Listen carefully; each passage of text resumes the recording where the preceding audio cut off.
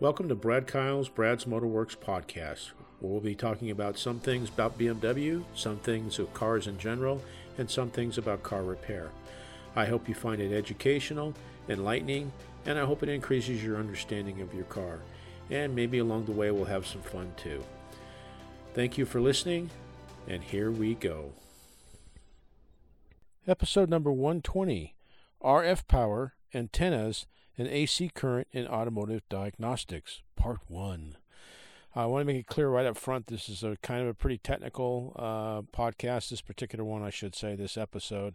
It's really certainly written and set up for technicians, but the reason I thought that I would, go ahead and make a podcast out of this and make it public is because, if nothing else, it gives you, the car owner, kind of more of an insight and, the things that automotive technicians are having to learn and go through. So it might help you to have maybe a little bit better understanding of the technology we have to learn about and take on. And certainly those of us old timers like myself, we certainly never thought, I've been doing this now professionally for 40 years, and I certainly never really necessarily thought that I was going to have to learn some of this stuff. But that's technology for you. That's the future. It's the way it is. So this article, again, this is an article that I'm going to be reading from verbatim. It's from a Motor Magazine, which is a trade magazine, automotive repair trade magazine, and the author is Gary Smith, so I want to give him credit. Quick commercial before we get started. I certainly would appreciate any donation or if you want to pay for a subscription to the podcast, which does get you a couple different advantages, which I'll talk about just in a second. But to do that, if you Google or if you go to Podbean as a website, or if you Google Brad Kyle's Motorworks podcast and you go to the Podbean version of it, which is who is publishing it out to the world, and go to my homepage there, you'll see in the upper right-hand corner where it says Become a Patron. And I'm asking for $5 a month. You can certainly do less than that. You can do more. It can be a continual ongoing subscription, or if you want to just pay one time and download a bunch of stuff that I only make, a number of the podcasts I only make available to people who are willing to subscribe to it. The ones I've picked are ones that if you apply the knowledge that hopefully I impart onto you and my experience in regards to car repair, and the subjects of these different podcasts, if you apply it in your life, I know it will save you thousands, if not tens of thousands of dollars over your lifetime, as well as hopefully reducing frustration in regards to car repair. So hopefully you'll take advantage of that. So here we go. This is the first installment of a two-part article that describes the importance of understanding the basics of RF signals, which means radio frequency. On a normal day of the commute with her new ride, Josie started to notice some weird behavior from her new car. It seems that every time she drives past a certain spot on her commute home or to work in the morning, the radar adaptive cruise control shuts itself off and the message "radar unavailable" pops up on the screen. As she explains this to the service advisor, she says that minutes later she sets the cruise control again and everything works just fine. When the driver syncs up their cell phone or iPad to the vehicle's infotainment interface via USB, Bluetooth, or Wi-Fi, all manner of AF, audio frequency, and RF, radio frequency, voice, video, and digital signals begin to fly around to their intended destinations in milliseconds. As technicians working on and diagnosing these modern marvels of technology, your knowledge of basic electrical principles and your electrical testing skills themselves will be tested now and in the near future. You will be assimilated. You will be rapidly inculcated into the vast worlds of RF wavelengths and magnetic energy. You will learn to measure inductance, frequency, and wavelengths as you will come to understand how and why balanced antennas work.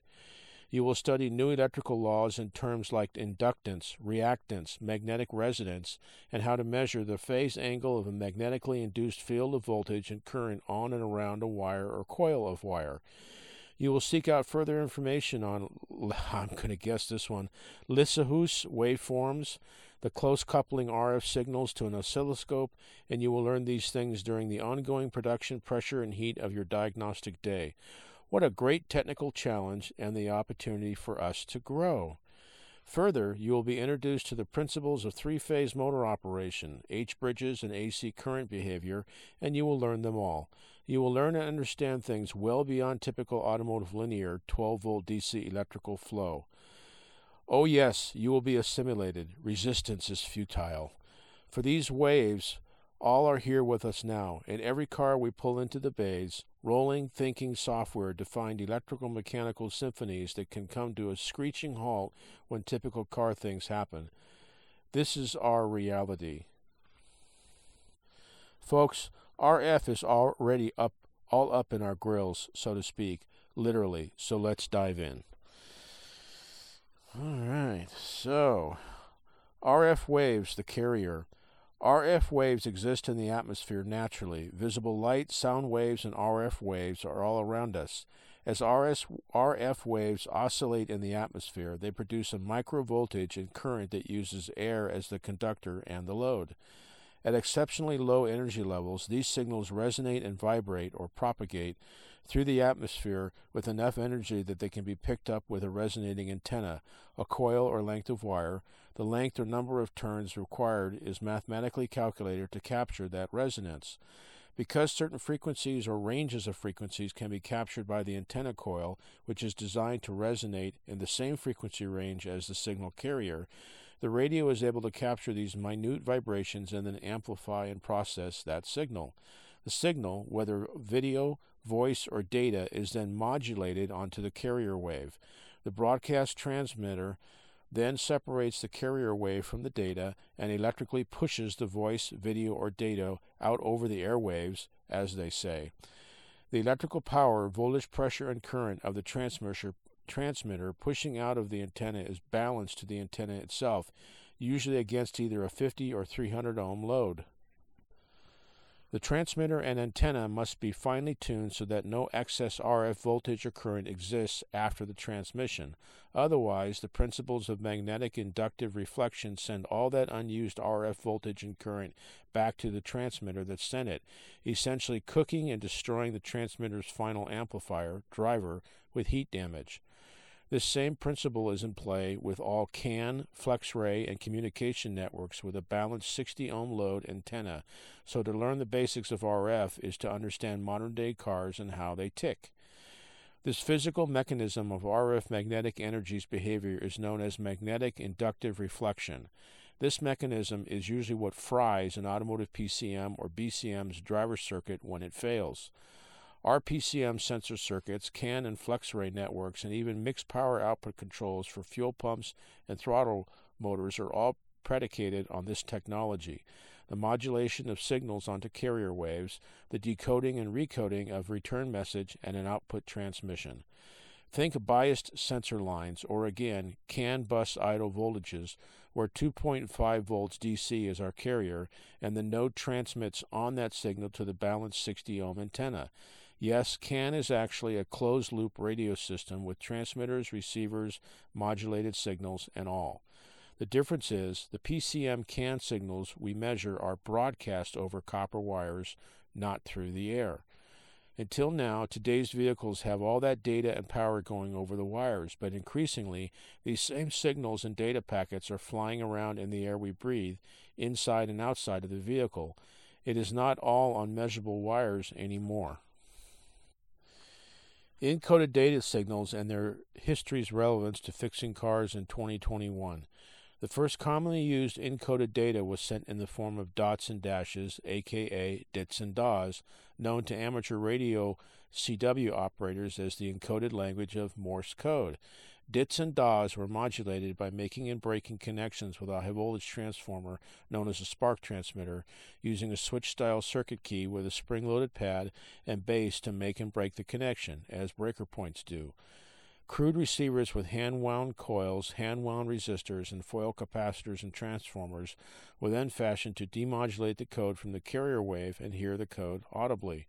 Today, Morse code still forms the basis for all pulsed or periodic data transmissions over electrical and magnetic RF mediums, including in automotive, marine, and aerospace platforms.